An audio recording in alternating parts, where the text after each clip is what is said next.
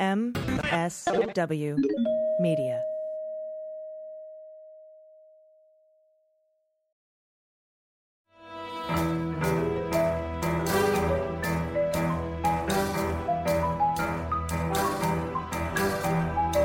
The rule of law is not just some lawyer's turn of phrase. It is the very foundation of our democracy. The essence of the rule of law is that like cases are treated alike. That there not be one rule for Democrats and another for Republicans, one rule for the powerful, another for the powerless, one rule for the rich and another for the poor, or different rules depending upon one's race or ethnicity. To serve as Attorney General at this critical time is a calling I am honored and eager to answer. So yeah, now it's cleanup on aisle 45 time. And for a long while yet, it is going to be cleanup on aisle 45. Hey, everybody. Welcome to episode 50 of Cleanup on Aisle 45. This is our last episode of 2021. And technically, Andrew, I'm on vacation, but we decided I couldn't skip the 50th. No. And the final episode of the year. So I am Allison Gill, and with me, as always, is Andrew Torres. Hey, Andrew. Hi, Allison. Hope you're having a lovely holiday so far, and we will get you back to your vacation, undisclosed location, sipping Mai Tais and with her feet up on the beach. I hope, anyway. Well, we can pretend. We can pretend. There you go. I'm. It's the season for pretending. So, in any event, it has been quite a year for the show. We're 50 episodes in. It's been quite a year in general.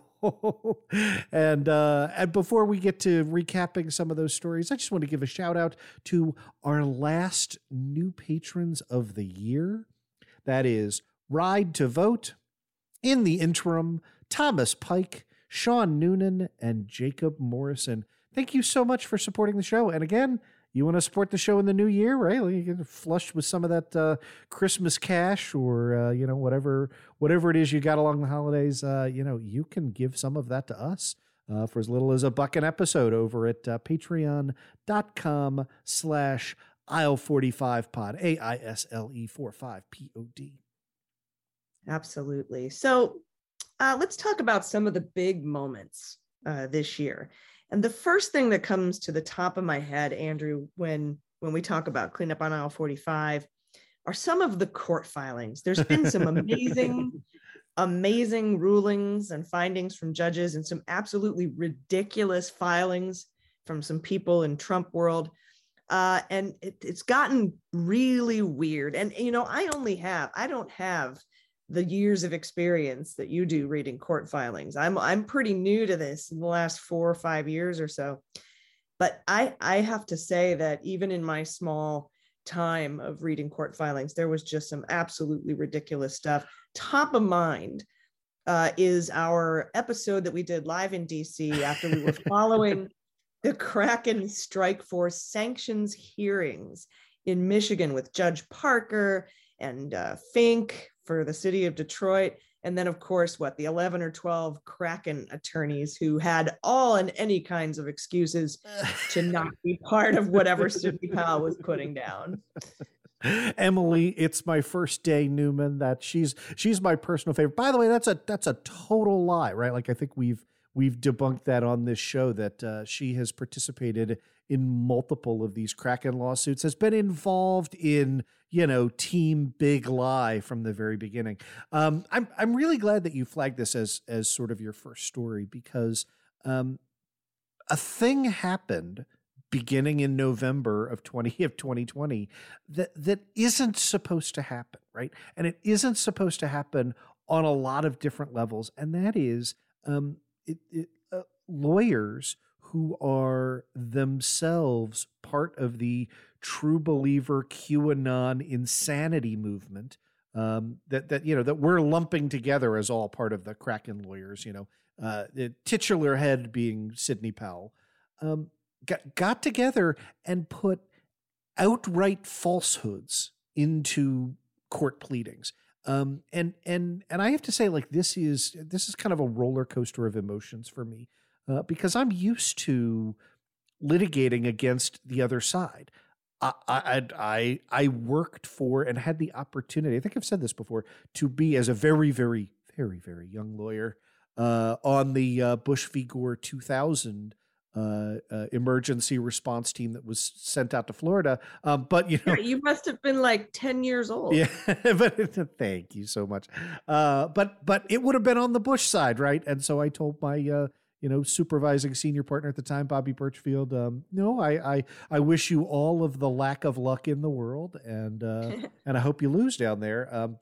Sadly, they did not.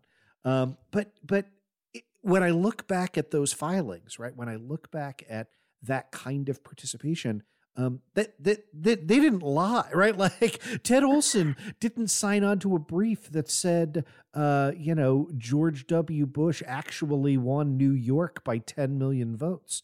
Right. And or we didn't have these filings that said, Ruby and her daughter had trucked in boxes of, unsubstantiated fake ballots and, had people testify in quote unquote legislative hearings of Rudy Giuliani, which, by the way, by the end of the year, ended up with those two election workers suing quite a few people in civil court. Yeah. And so, we often talk about this, and when I'm talking about kind of the difference between a motion to dismiss and a motion for summary judgment, right? And I will say, right, Allison, if I sue you for intentional infliction of emotional distress and I say it's because you frowned at me, you get to move to dismiss the case, because even if you did frown at me, which you never have as far as I know, but that doesn't qualify legally as extreme and outrageous conduct of the sort that you need, right? So you can say, look, man, I never frowned at you, but it doesn't matter. Assume I did. That still doesn't give rise to your cause of action. That's a motion to dismiss.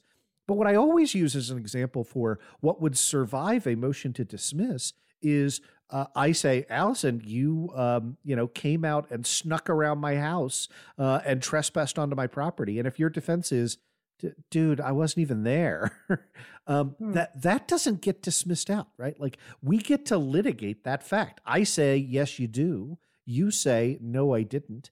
And the reason that I'm going through that example is because our courts are incredibly ill prepared to handle outright lies in pleadings, right? We are prepared to give plaintiffs the benefit of the doubt when they say, on information and belief, Allison Gill snuck onto my property and traipsed around my garage and peeked in my windows, and I'm suing her for trespass.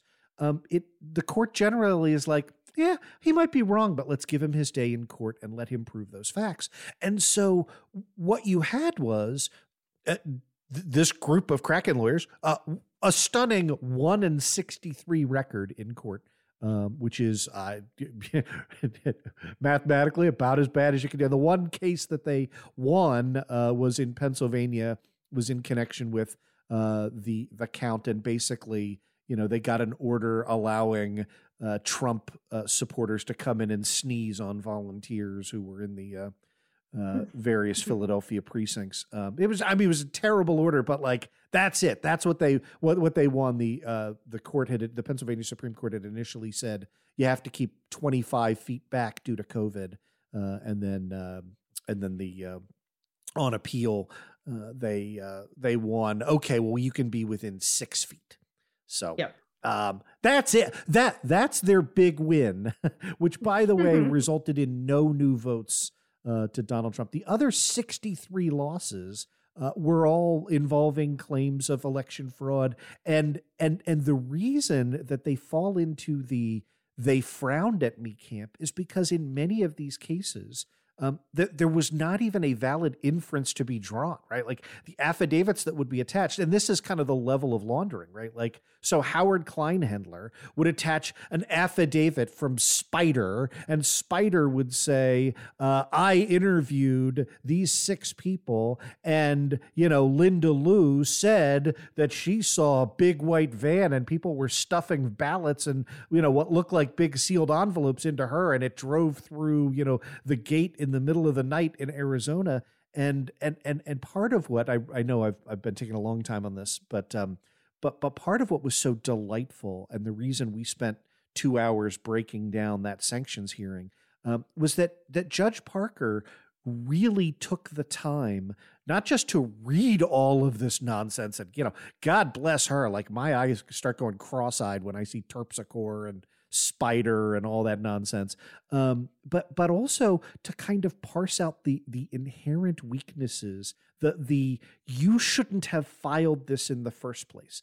And she made every single lawyer sit on that call and grilled each and every one of them of, hey, did you file this affidavit? Did you review any of the underlying documents? No. Why didn't you? Why did you then sign off and say you reviewed all the documents? Stop passing the buck. Did you interview any of the people? Yep. Did you interview any of the people said they interviewed? Yeah. Did you do any due diligence to find out if there was anything to this? Oh, and by the way, did you know that this affidavit showed up in another lawsuit that was laughed out of court where the judge said it was absolutely ridiculous, yet you still copied and pasted it into this lawsuit? Yeah. Did any of that happen? Did you notice this one, which refers to a county that does not exist in the state of Michigan? Yeah. And look, I just want to emphasize, as I kind of bring my evaluation of that to a close. This was bad faith actors tried to break our legal system, and our legal system pushed back. And I've been watching and reading nonsense Sidney Powell lawsuits, and they are the kind that make me embarrassed to admit I'm a lawyer at cocktail parties. Not that anybody's going to cocktail parties anymore, but online, right? And this really, Judge Parker sort of single-handedly, it's not all the way restored. We got a lot of issues still out there. The state bars have not yet disbarred Sidney Powell. We know Defending the Republic, that's her sham nonsense organization, is fundraising on the basis of this. So, that bad guys, are still going to grift and are still getting rich. But the fact that they were not able to use the weaknesses in the legal system that are there, the fact that they got called out for it, that they lost time and time again, and courts did the work. Trump appointees in many cases, George W. Bush appointees, rock solid, rock ribbed Republican judges said, get out of here with this Terpsichore shit. That really, really, made my year, helped restore some faith in the profession. Yeah, it was actually started to get entertaining, but like reading these for fun, these replies from Judge Parker. But so how it started, how it's going, how it started, 64 frivolous lawsuits, a 1-in-63 record, and how it's going is not only is Sidney Powell and Defending the Republic, the pair of PACs, under criminal federal investigation by a DC federal grand jury at the DC U.S. Attorney's Office, but so are anyone who was involved with that and the fundraising. They're looking into fraud, defrauding donors by lying to them to raise $14 million. How the money was spent, they're looking at the fact that she actually spent some of the money defending herself in Dominion lawsuits, which is illegal. Then she's also, they only found one instance of her actually spending the money on anything she said she was going to spend the money on, which was, any of these election lawsuits. And then finally, we have Michael Flynn submitting his filing for a restraining order saying, hey, I'm really scared because of criminal investigations into Sidney Powell, and I was involved in that. And, I'm also a little bit of, worried about some other stuff that the committee is looking into. I don't think they should have my phone records, and having that be immediately dismissed and not on the merits, just the fact that when you file for a restraining order, you first of all have to inform the people you're filing against. before you file it. And then you also have to show how you would be injured or harmed. And neither of those two elements of getting a restraining order were met. So the judge, a G.W. Bush appointee, at first it was a Trump appointee who recused immediately within an hour. And we don't know why she recused. She just said, she was a Trump appointee, she's recusing. I don't know if it's because she was a Trump appointee. That's not usually why you recuse, or maybe because she was at Jones Day and there was some sort of a connection with Flynn. And of course, then within 24 hours, it was handed to a G.W. Bush appointee named Scriven, and she's the one who dismissed it. But, Flynn is also extremely worried about the fact that Sidney Powell, who he worked with on her PACs defending the Republic, was her lawyer when he threw out his plea agreement, blew that up after pleading guilty twice, and then started this performative BS in the Mueller investigation. So he really doesn't want to be looked at legally, but he doesn't have a leg to stand on. So that's where it started, and that's where we are. And I think that Sidney Powell is probably ripe for criminal indictment. I concur 100% with respect to that, and I think that the real key there is: do we keep these idiots, grifters, and con artists out of the levers of power? Right? They get back in, all bets are off. And look, we saw that. Like, I'm glad you pointed out among the myriad of conflicts of interest there is Sidney Powell representing Michael Flynn in connection with the Mueller investigation, in connection with his plea deal. It is, allow me, I've not prepared the appropriate analogy for this, but firing Covington and Burling, my first firm, and Rob Kellner, not a close friend, but a friend of mine, right? One of the very, very best in the business at what he does, and a team of lawyers who are there to law the shit out of, your plea deal. Like, you cannot do better than having Covington and Burling defending you and replacing them with the clown car that is Sidney Powell, who came in and every filing was a jumble of nonsense that resulted in the court saying, you have asserted this false thing 3 times in connection with just reviewing the plea deal in and of itself, requiring her to show up and at routine status conferences. Asking questions like, counsel, you're not suggesting that your client didn't plead voluntarily, are you?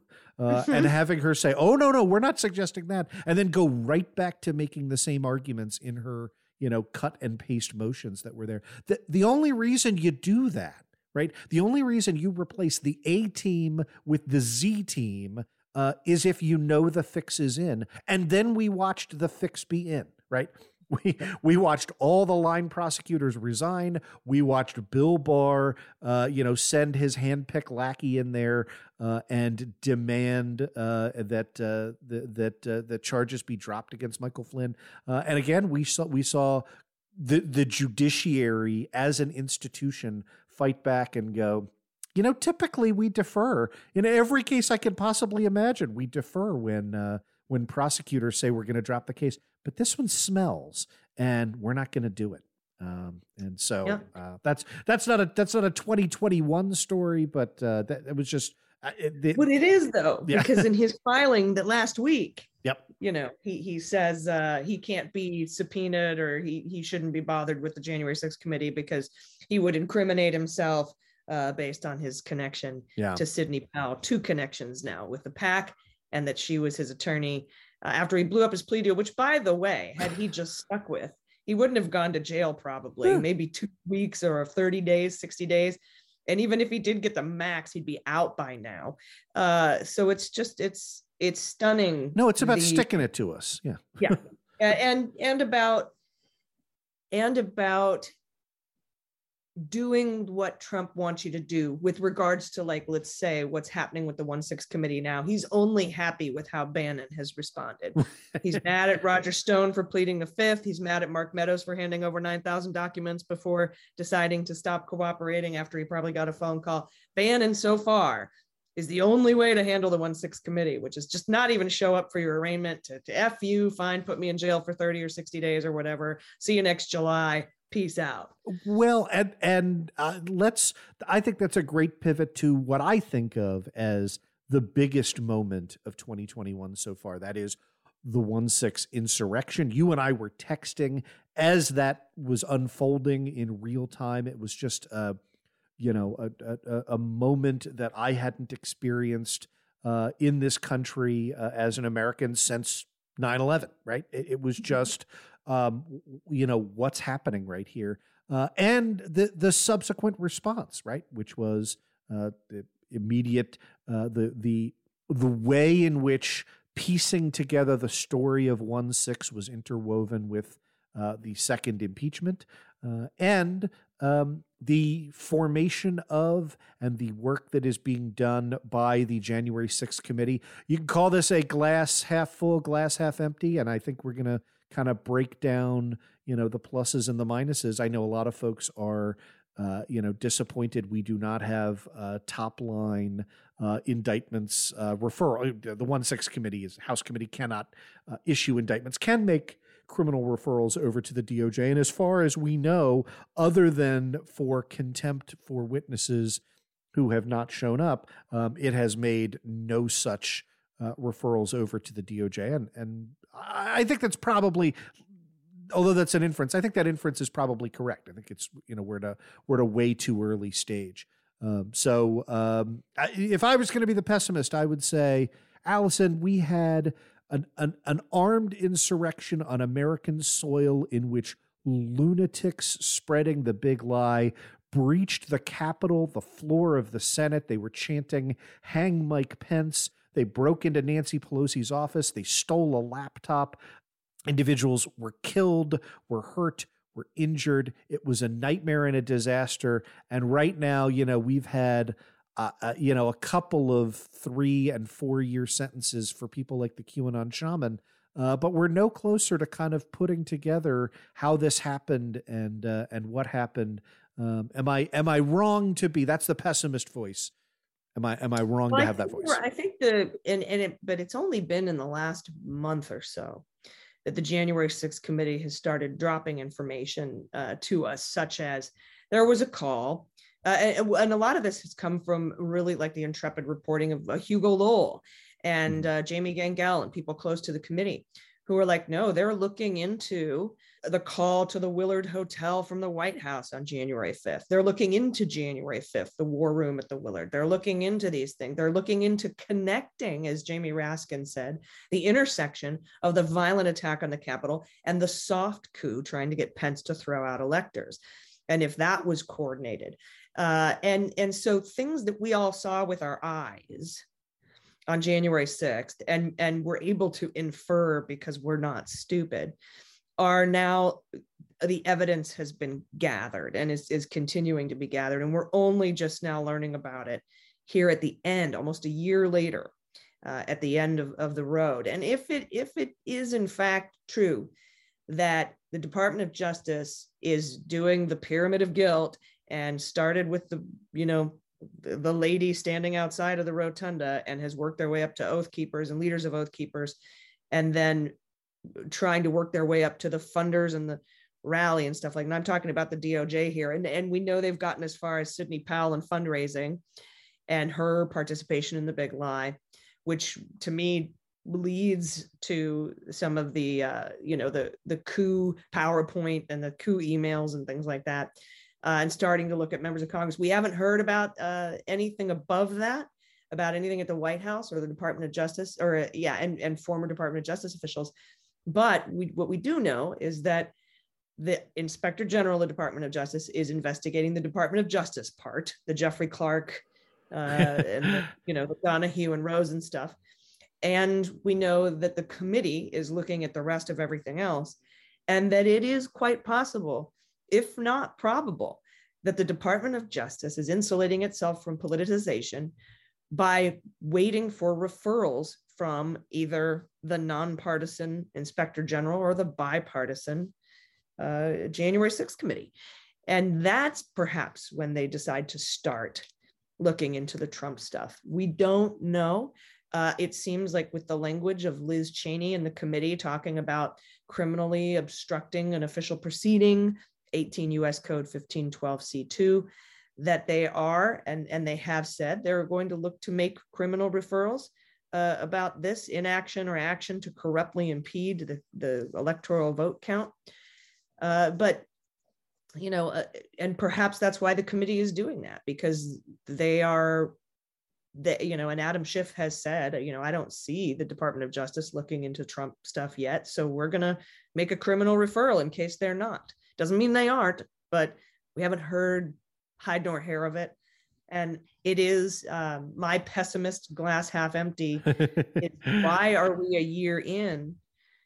I mean, we know with the delay, the Republican delay of the formation of the committee on January 6th, we know about that. We know about the delay of Biden appointed U.S. attorneys finally getting there in D.C. in I think October 10th is when that guy got there. Or no, November 4th. Yeah. Excuse me, October 10th was Southern District.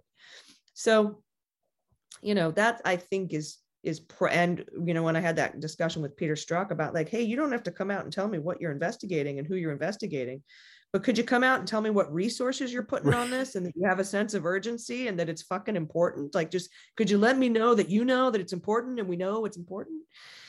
Yeah. So that's kind of where I'm at with this. And I am hoping beyond hoping of hopes that with a criminal referral from the Inspector General or the January 6th committee, that a special counsel is appointed who can spend all of their time on this and have a big team with huge resources.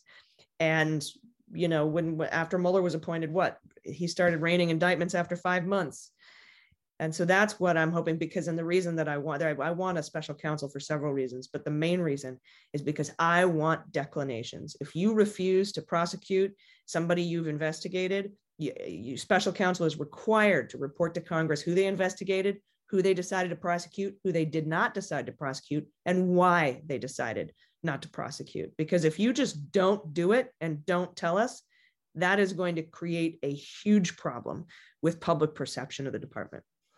I am really, really glad that you concluded with the declination decisions. I think that's the key kind of takeaway from that, is that, as you point out, right, there's not a bit of, right, this is a black box problem.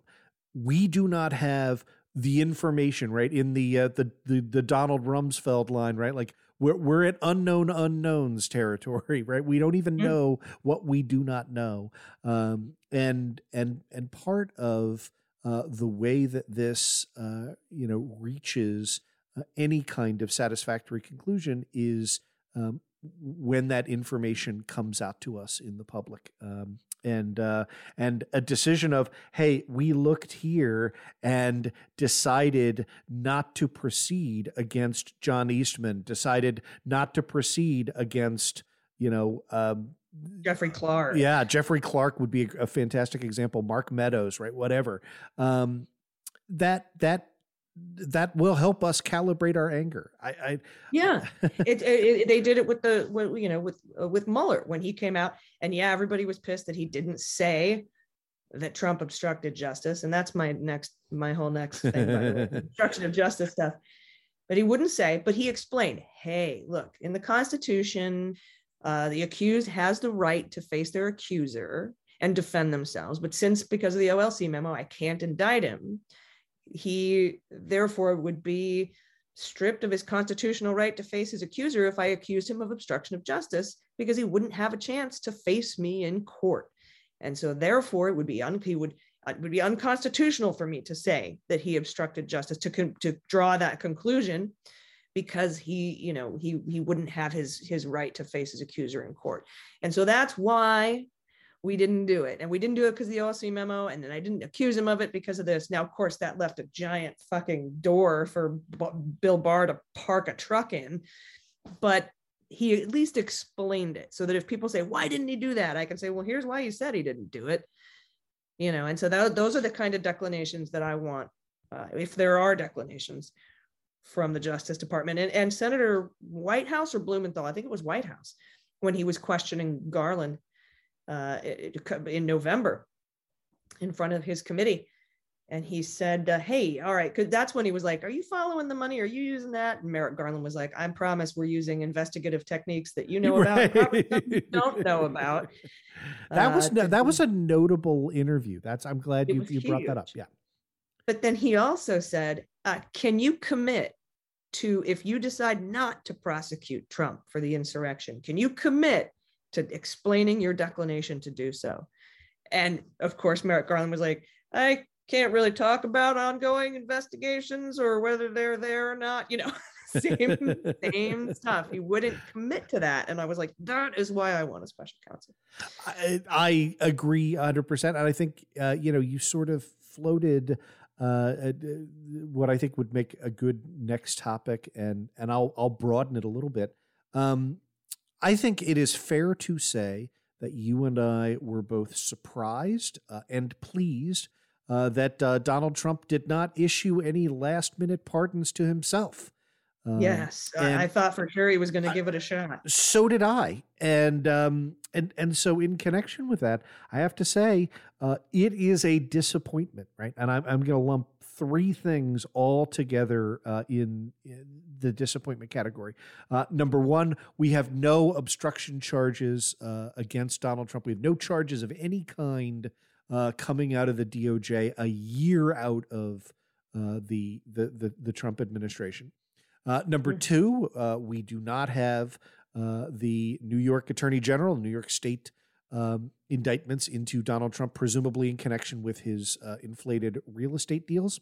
And that is after, attempting to put the squeeze on Alan Weisselberg, and, maybe he's jerked various prosecutors around. We can kind of talk about that and break that down. And number three, the crime we all heard on tape, then President Trump calling up Brad Raffensperger, the Secretary of State in Georgia, and saying, I don't care, what the totals are, just find me 11,710 votes, okay? Just find the votes, which is, a textbook example of how to commit a crime on tape.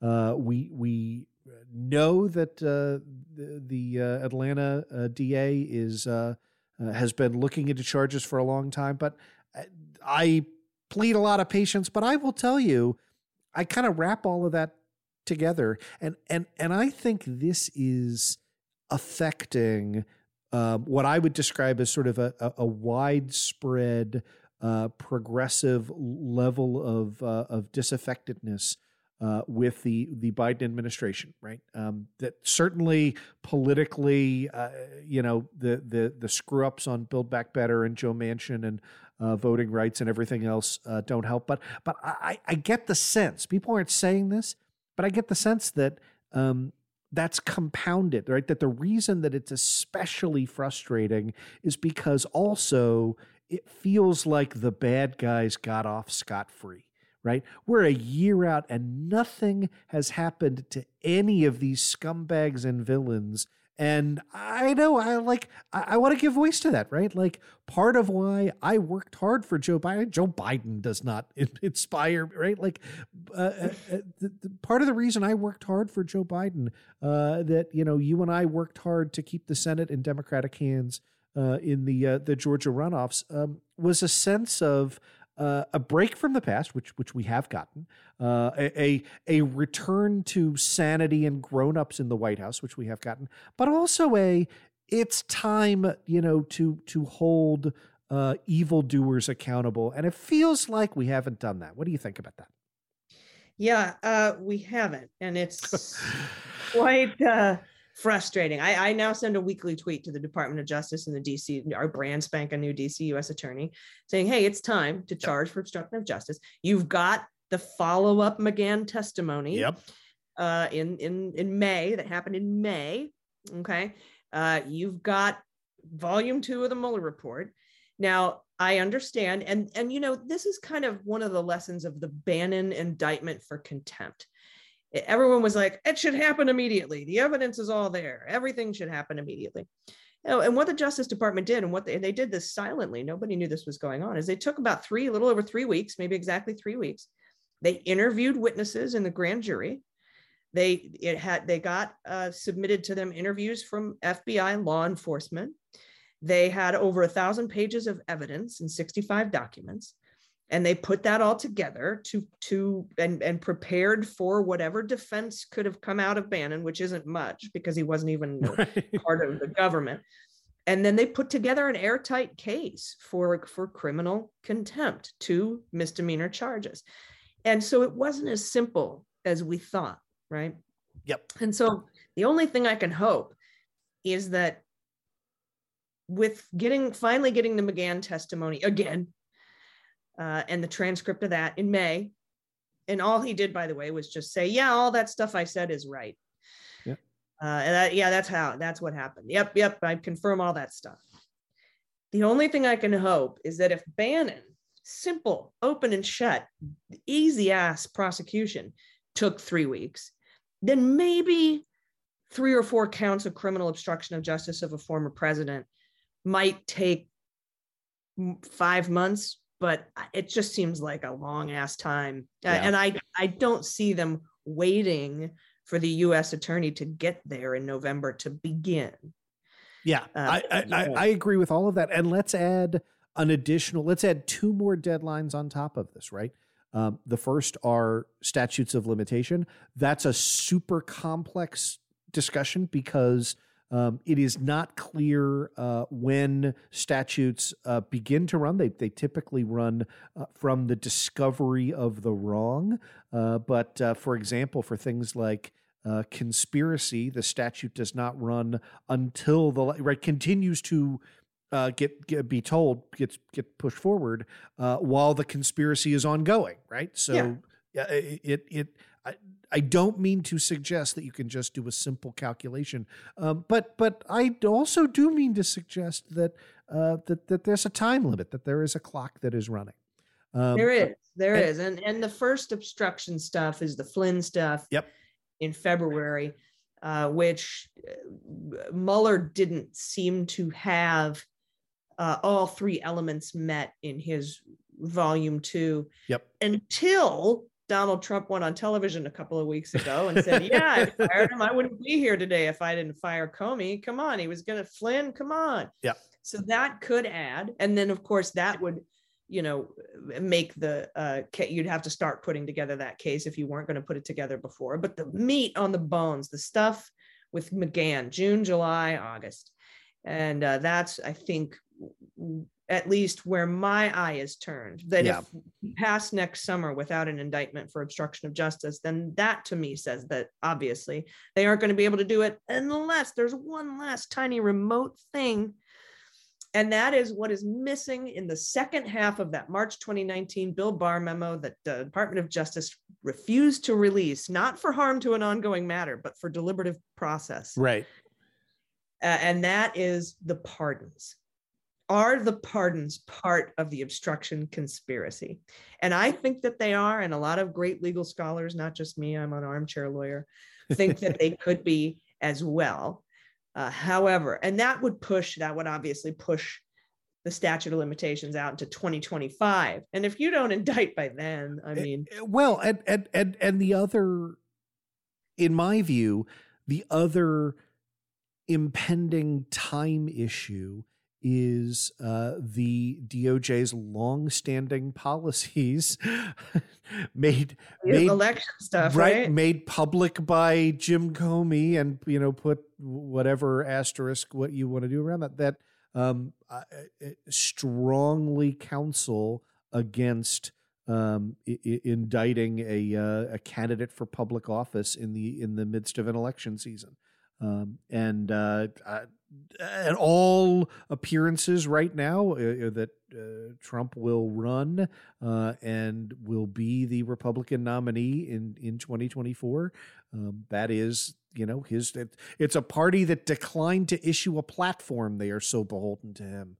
It was just Trump. And so I think, and look, God help me, I'm going to say this now because it needs to be said as a principle of law.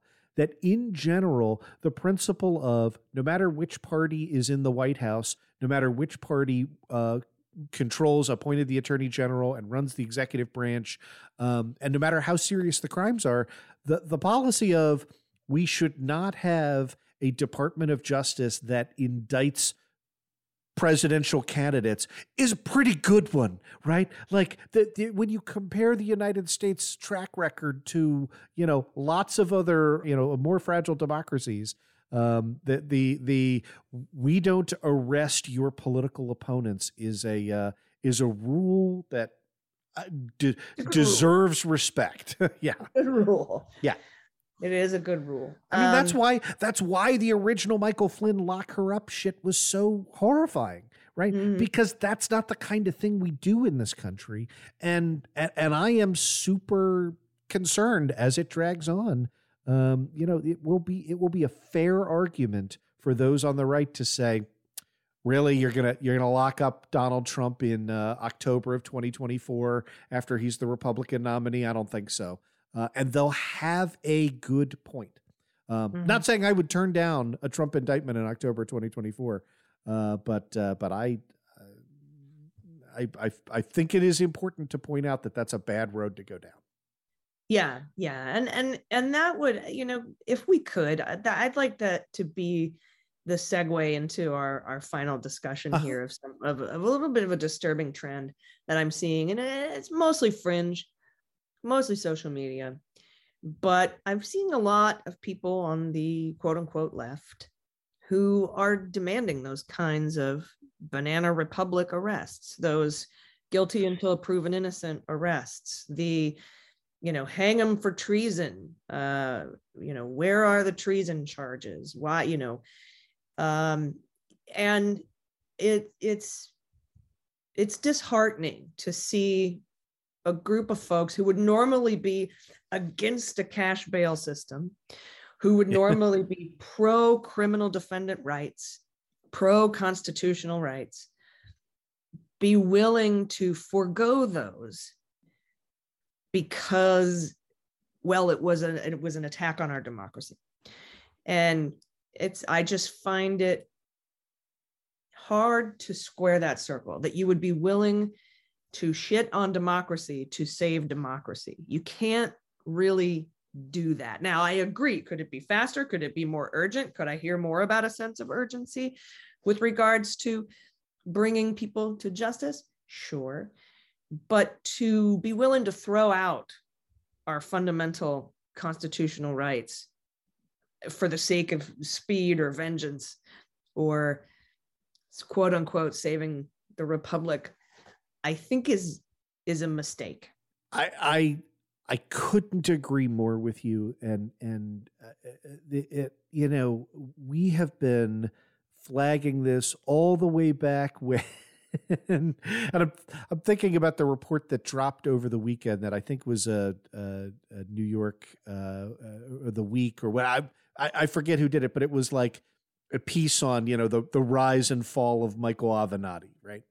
And I feel real good that our sources were among the very first sources on the left who were like, maybe you don't want to put all your eggs in the Michael Avenatti basket, right? Mm-hmm. We did a pretty in-depth research on his the activity that formed the basis of one of his criminal indictments. There was a time in which Michael Avenatti was floated as a presidential candidate. And there was a time in which Michael Avenatti and people like him were embraced by a segment of our voters. And I don't even know where they fall, right? I'm not going to say, left or whatever. I'm going to say people who said, I want somebody who can give it back to Trump the way Trump has been taking it out on us. And I understand that emotional frustration, but I just want to share your comments that, part of choosing sides and the battle lines being drawn is, having a thing worth fighting for at the conclusion, of those lines being drawn, right? And I am proud, for example, I remain this. Oh, a hell of a lot of things I'm unhappy with the Democratic Party about. I am proud that we are the party that, when it comes to choose between more people voting and fewer people voting, picks more people voting, right? That's a fundamental principle that I can say that's something Democrats stand for, and you ought to be behind participation in the process. And I find it very worrisome when people want to trade outcomes for process. There's some things that I've changed my mind on, right? Like that's a version of the argument, right, against court packing, for example. And I said, look, like I still see all of the risks inherent in court packing that I articulated in 2017. It is just that it is so far broken that if we do not come up with radical change, we're not going to be able to accomplish what we want to accomplish. And so I'm willing to risk that loss of process and the fact that the Supreme Court will be a political football for the indefinite future, right? Like it will deliver a hammer blow to the Supreme Court. But I'm willing to take that now in a way that I wasn't willing to take in 2017, pre-Gorsuch, Kavanaugh, and Amy Coney Barrett. Mm-hmm. But I think we need to take a hard look at, how far are we willing to go to deliberately steal the Kraken phrase, to defend the Republic, and how much of the Republic are we prepared to lose in that defensive action? And I think not enough people are having that conversation. Yeah, no, I agree. Yeah. And man, yeah, you know what? It's been a year, Andrew, and this has been really great to talk to you about some of the highlights / lowlights of 2021. Let's go out with a highlight. Tell me your favorite, because I know we've been focused on some of the negatives here, and I think that's good to hold ourselves accountable. That's the whole point of Clean Up on Aisle 45. But let's hit a handful of the highlights. I think my favorite thing this year is the diversity and depth of the appointments of Joe Biden's cabinet and federal bench. I'm mad at you for stealing mine, but it is look. It's why, and we think that you listeners are enjoying the comings and going segments. We get positive comments on it, but even if you hated it, I think I would still want to do it every week, because it has forced me to look at the commonalities in appointees way down the executive. Because like when I'm researching this stuff, like I got to go to the White House, / new notices / new arrivals, and, read up on the deputy undersecretary for, transportation. But one of the things that, the two of the things that we noticed in doing that are, number one, genuine commitment to real diversity up and down the executive branch and in judicial branch appointees, and without sacrificing quality and qualifications. And number two, genuine progressive ideological commitment, particularly at every branch of government that potentially intersects with the environment. I know I would love to see big legislative change, but we have a coal senator in Joe Manchin who is the major blockade on legislation coming through, and so the president can only act in an executive capacity.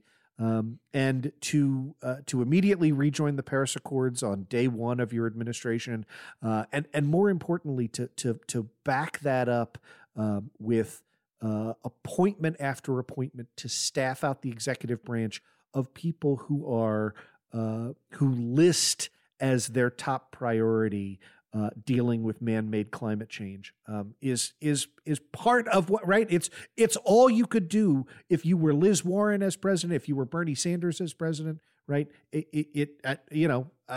All of the progressive choices that I wanted, I don't think could have delivered better infrastructure in terms of executive branch appointees, and Biden does not get enough credit for that. Mm-mm. No, and also all of his legal governing by executive order Mm-hmm. along the lines of the EPA, and of course immigration changes in that, changing everything, banning chokeholds where he can, banning no-knock warrants where he can. I've been really impressed with, and I'd like to end my 2021 on what I'd like to see in 2022, and let's I'll just have a lightning round here. Obstruction of justice charges. Yep. Trump indictment for Manhattan DA.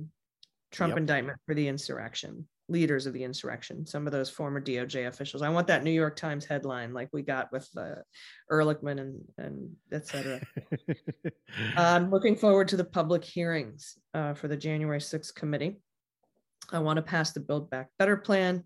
And I would like for I would like Biden to finally get that Office of Legal Counsel memo that says he can cancel $50,000 of student debt for everybody in America. I love all of that. I would add, I would like to see real Voting Rights Act reform. Carve out that filibuster for voting rights. Yep, absolutely. I would like to see, my hope is that the January 6th committee has learned its lessons from the Mueller report, right? And the largest lesson there, like I think you and I have said this, I think Bob Mueller instantly thought that the day that his report came out, that impeachment proceedings would proceed against the president the next day. Absolutely. It's clear from that. And what we saw was nobody reads a 400-page government report unless it's about oral sex. And so, Justin Amash left the Republican Party and left Congress and essentially had a T-shirt that was like, guys, have you read this thing? And the answer was no. Right. And it enabled Barr to, go out and lie to the American public and say, it says X and omit the word not in an ellipsis. And still 70% of the country doesn't know that he did that. Right. My solid friends and supporters on the left don't realize just how bad that misinformation was. So Liz Cheney, Adam Kinzinger, you know what your party did. I'm really, really glad they're on the 1-6 committee, and hopefully they are providing some behind the scenes advice of, hey, let's make sure that this lands. Let's make sure that we don't just kind of assume through rose-colored glasses that people are going to do the right thing. Let's make this have teeth, and that I think would make a very, very happy 2022 and help us go on the right path. And I think another great lesson, another huge lesson from the Mueller report is that if you have enough people obstructing and lying and pleading the fifth and giving false information, you may not have the evidence to be able to criminally indict. And what happened during the Mueller investigation behind closed doors with that obstruction is happening before our eyes right now with the January 6th committee. So it'll be interesting to see if with all this obstruction and they learned that the Trump clan learned, hey, if we just obstruct and keep our mouths shut, they won't find enough to criminally indict us.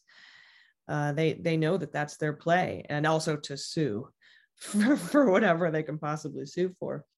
And so that's, again, reason enough for me to want a special counsel to get those declinations, because I'm afraid we could see, hey, we didn't have enough evidence to meet the criminal elements of these particular indictments because of lies, obstruction, et cetera. But, maybe they'd be able to get a bunch of people on the cover up. We'll see, but I hope 2022 is the year of accountability.